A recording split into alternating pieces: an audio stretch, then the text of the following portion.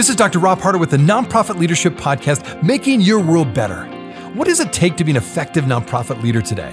What are the biggest challenges? What are the biggest obstacles? How should nonprofits fundraise in an economy that is constantly changing? All of these reasons combined led me to start this show. And it's my hope that through this series, people can learn not only what it takes to be an effective nonprofit organization, but to hear from effective leaders who are successfully making a positive impact in their communities. We hope you enjoy this show, as together we hear how they are making their world better. Well, last year just skyrocketed the move to online giving for all donors who give to nonprofits. Those organizations who already had a clear and robust process for donors to give online really benefited. Those who didn't really struggled. I don't know if you fall into the camp of really struggling last year or really benefiting. But either way, all of us, the question on our minds is how to future-proof our fundraising for our nonprofit. So how does your organization go about doing that?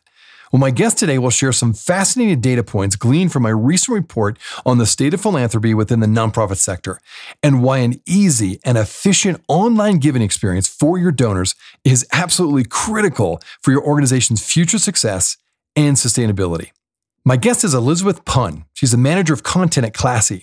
Classy is a B Corp that focuses on closing the gap between nonprofit and for-profit businesses.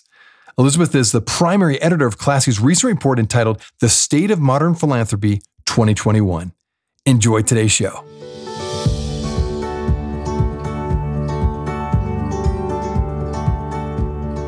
Well, Elizabeth, thanks so much for being on the show today. Thank you for having me, Rob. So happy to be here. Absolutely. Well, let's dive right into this fascinating report that your company has produced. And I understand you are the primary editor of this report. This is the fourth year you've put this together. Talk about the origins of this report. Why has Classy first launched this report 4 years ago? And how did you go about gathering the data this year?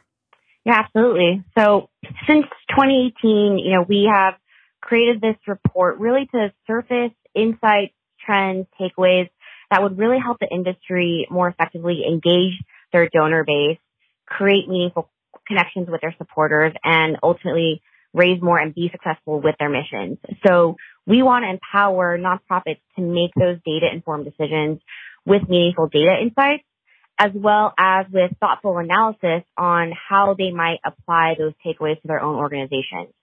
So with this year's report and every report that we publish, we hope to help nonprofit organizations design those solutions that are going to keep their missions moving forward and accelerate their impact. And also, as we share this data, we highlight how Classy customers themselves also utilize our software platform in order to apply these strategies in hopes that others in the social sector can also further utilize technology to build these meaningful relationships with their donors and encourage action from their cohorts. Excellent. And just to reiterate to my listeners that this report reflects the insights from over 4,800 organizations, 46,000 active campaigns, and $1 billion raised from over 9.4 million donations, of which nearly 4 million were recurring gifts. Now, there's a lot of numbers, and I'll probably put those in my show notes for my listeners, but that's a wide swath of information and a lot of data from a wide variety of organizations. So maybe you could give us a couple of key findings that surprised you the most by your report. Yeah, absolutely. So one of the most interesting findings that we had was that we found that inviting your event attendees to fundraise on your behalf, such as with registration with fundraising type campaigns, this led to 4.5 times greater revenue than offering a ticketed event alone in 2020. So actually empowering your event attendees, not just register, but actually start a personal fundraising page and start raising money on your behalf leads to greater revenue. So this also didn't just lead to increased fundraising revenue, but it also helps organizations acquire new donors, because the report also revealed that 4 out of 5 donors who gave to an individual fundraising on behalf of an organization were first-time supporters. So really this just demonstrates the power of peer-to-peer and the power of offering your supporters more engagement options, especially during a time like 2020 when many were just craving connection with their communities. Another really interesting finding that we had was that recurring giving, which is the process of having donors subscribe to nonprofits and pledge to give on a regular basis, this continues to serve as a powerful tool to boost your supporter conversion and retention rates. So this year's report found that organizations with revenue greater than $50 million were able to grow their percent of total revenue collected through recurring gifts from 26% in 2019 to 37% in 2020.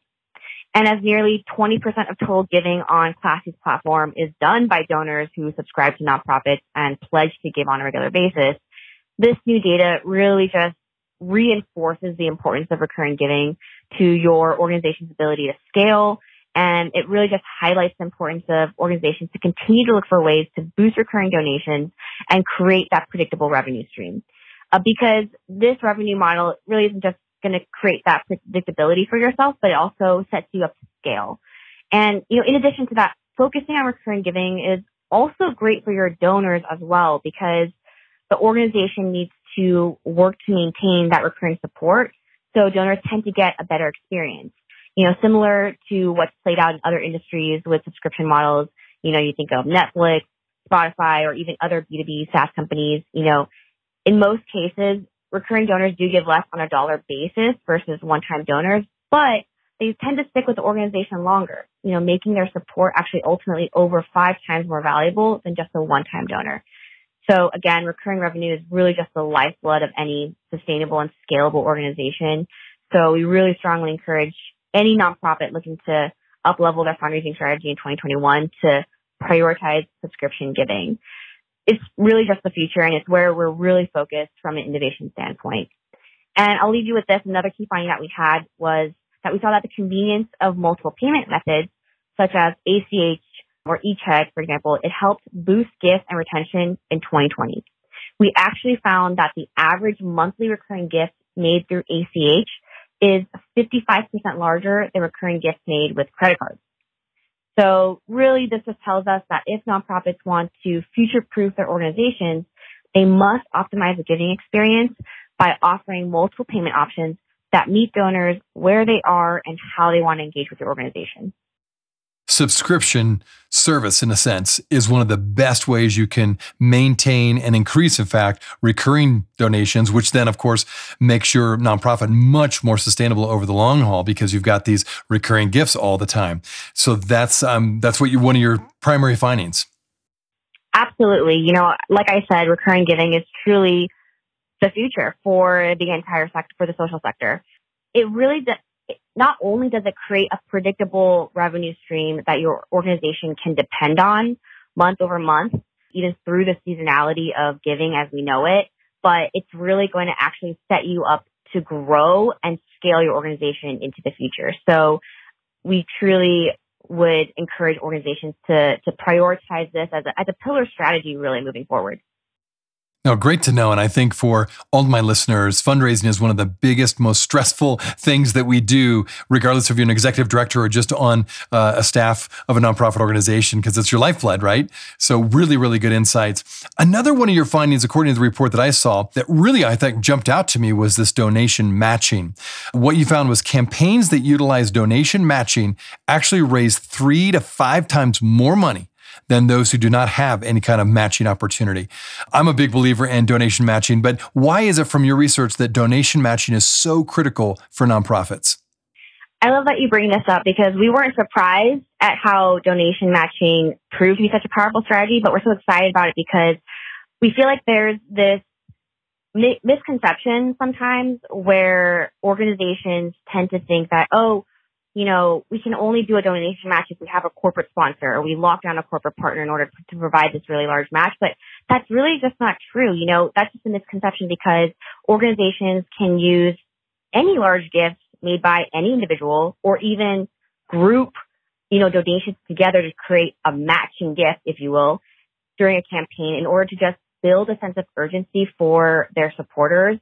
Because when supporters know that their dollar can go further, that can pull them off the sidelines in order to actually just make that gift.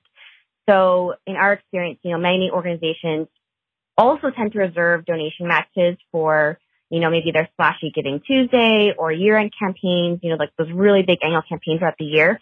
But our data shows that there's just a massive opportunity to leverage matching gifts throughout your campaigns throughout the entire year, especially if we now know that these campaigns that do matches raise 3 to 5 times more money than those that don't. this is just an opportunity to really capitalize upon no matter what month it really is. We'll be right back. Hey, friends. Thanks so much for listening to the Nonprofit Leadership Podcast. If this is your first time listening to us, I want to make sure you're aware of a whole group of other episodes with fascinating guests that I previously interviewed. Just go to our website, nonprofitleadershippodcast.org. There you'll find numerous interviews of nonprofit leaders from all over the country and even from different countries, all trying to make their world better. I also want to encourage you to like, subscribe, and share this podcast with others. This will help us get this great content out to more nonprofit leaders just like you. Now, finally, if you want to get my monthly email update that contains more resources in addition to these episodes, it's really easy. Just go to my website at nonprofitleadershippodcast.org and simply type your email address in the top right-hand box, and you'll be added to our monthly email update.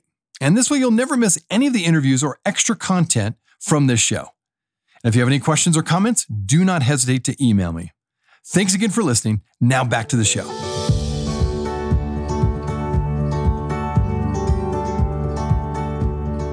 We've done it many times in my nonprofit organization, and it really has proven to be exactly what you found in your findings. So really good to get that confirmation. Another finding of the report that I thought was really interesting and confirmed what I've been also seeing in other nonprofit organizations, as well as my own, was the prevalence of mobile phones. Your report showed that traffic for donors to nonprofits was higher, actually, on mobile phones versus a desktop. So this critical takeaway that I got from your report was nonprofits have to have a mobile-friendly version of our websites and our giving page specifically. Could you talk more about that? Maybe give us more background on why that popped up in your report. Yeah, so, in our report concerning mobile devices, our benchmarks note that 58% of traffic on our platform comes directly from mobile devices, across all campaign types. Additionally, 27% of mobile traffic also comes from social media, which makes sense because people are on their phones, on social.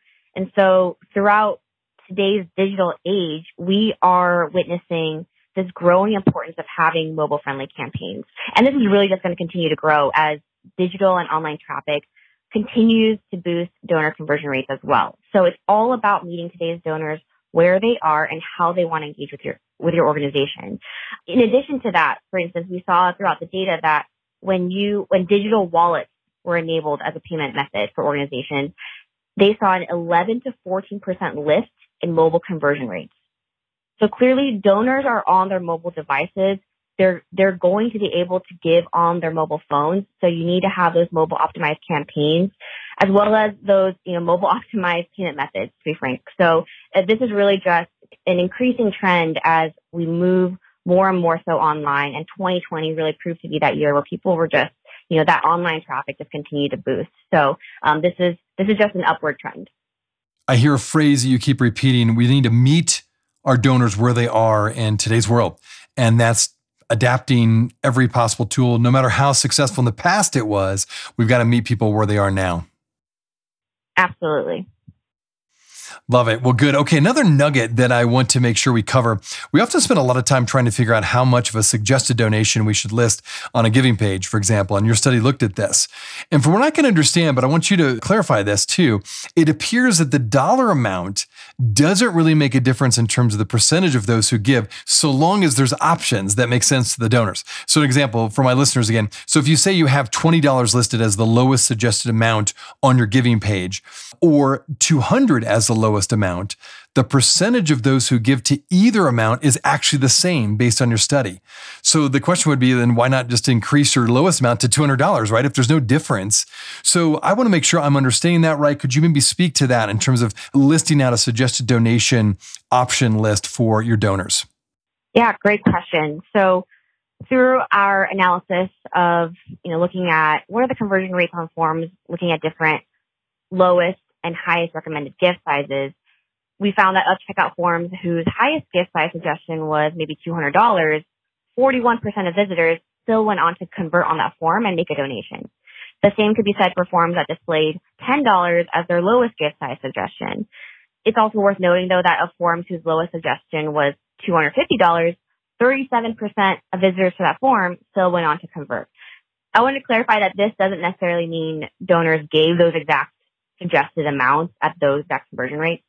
They are actually free to donate a custom amount on that form. These are just the percentages of conversions off of those forms who happen to have those lowest and highest gift size recommendations. But what the main takeaway here is that it still just raises the power of suggestion to influence donors' gift sizes. So yes, why not increase your lowest amount and see how that impacts your organization's specific conversion rates? And most importantly, I would say that in order to choose the right gift amount for your community, you first and foremost need to understand your donor base and their giving behavior in order to optimize your forms to the T. Identify your median donation size and build your donation page around this information.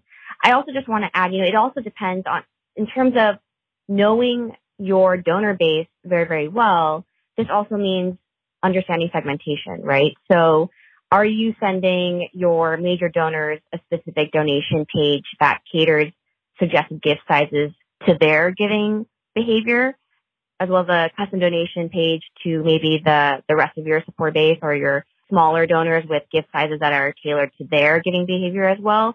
So it's really strategizing and understanding your donor base to begin with, and then segmenting and being smart about what gift sizes you're putting in front of them, and playing around and experimenting with what gift sizes can you actually put in front of their eyes to maybe influence and encourage them to perhaps give a bigger amount than they might have thought of on their own. So it sounds like, as opposed to just randomly grabbing numbers out of the air, so to speak, is to do an audit of your donors and find out what the median gift size is, and then build your giving page basically around that.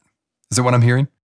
Yes, absolutely. And, playing around with the gift sizes as well, find your median donation size and play around with, where in that range would you put that gift size, right? Like, would you put it as your lowest gift size or your middle gift size or second to lowest? Maybe, suggest some higher gift sizes along with them in order to really see which ones your donors are responding to. And even if that range ends up perhaps encouraging your donor to give $5 more than they would have maybe thought at first, that's $5 more for your organization. So really just experiment with what works for your community and test it out.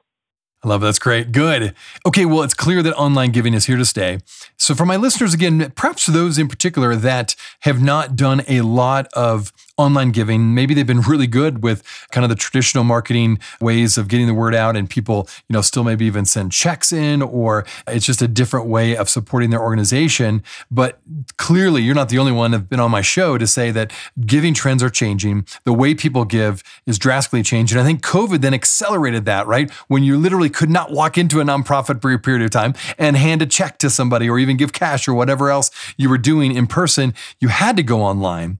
So if you're a nonprofit leader and you're listening to this podcast and or reading your report, and they know they need to improve the robustness of their online giving experience for their donors, what would you say are the most important next steps for them to take to maximize this shift to accelerate online giving for their organization? Absolutely. And I can't really agree more with what you said, Rob. What we've realized after the events of 2020 is that online fundraising is truly the cornerstone of a diversified strategy that helps you both safeguard and scale your organization. So nonprofits that offer their supporters multiple ways to engage, whether it's through different online campaign types or different flexible payment options, those who are going to prioritize nurturing these relationships in those ways are going to see continued success for the years to come. So, we also recognize that data analysis and reporting are really only half the battle. The other half is taking thoughtful care and consideration and experimentation to apply these findings to your organization's unique circumstances and the larger climate as well. So I would say that some ways that organizations can begin this journey of improving their online giving moving forward might be, think about how are you optimizing and engaging supporters through both desktop and mobile. Perhaps you start by testing sending appeals during the week versus the weekend at different times of the day.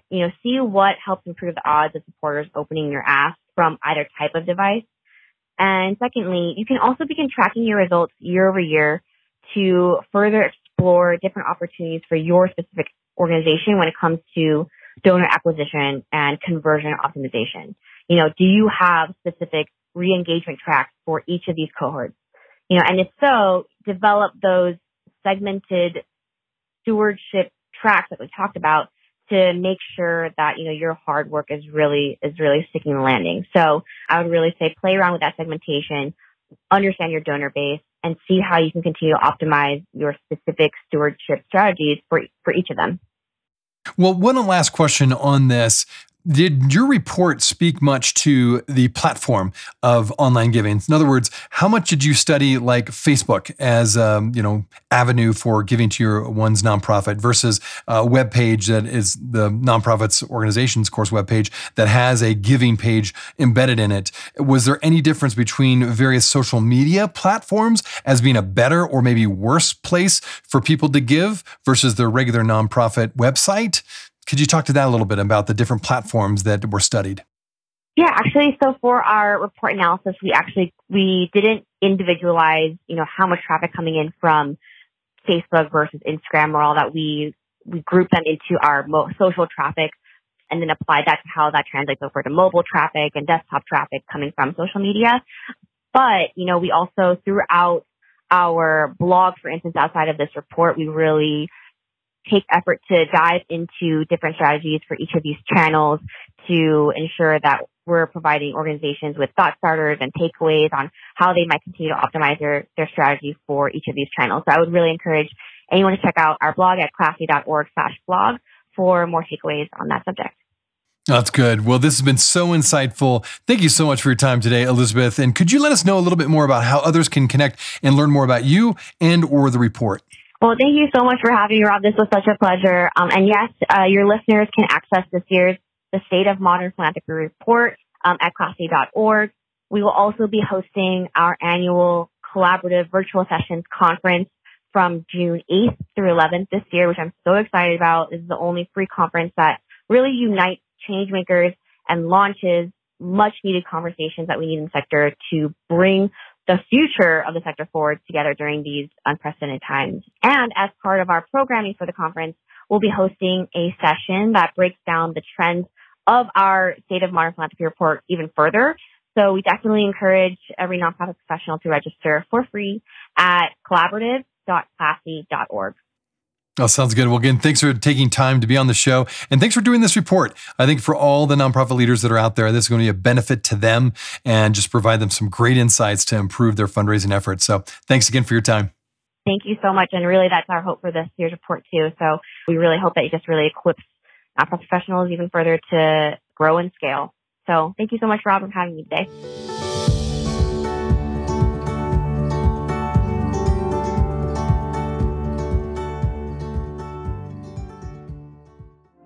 Hey friends, I wanted you to know that this podcast can be found on both iTunes and Spotify. If you're wondering how to find it, just type in the words Nonprofit Leadership Podcast and this podcast should show up. We also encourage you, when you go on iTunes, let us know what you think. Give us a review. Give us a rating. We would love to hear what you think of this podcast, and your feedback will help expand this podcast to get it out to as many people as possible. You can also find other resources and interviews of past guests on my website, nonprofitleadershippodcast.org. Again, that website is nonprofitleadershippodcast.org. Thanks again for listening, and until next time, keep making your world better.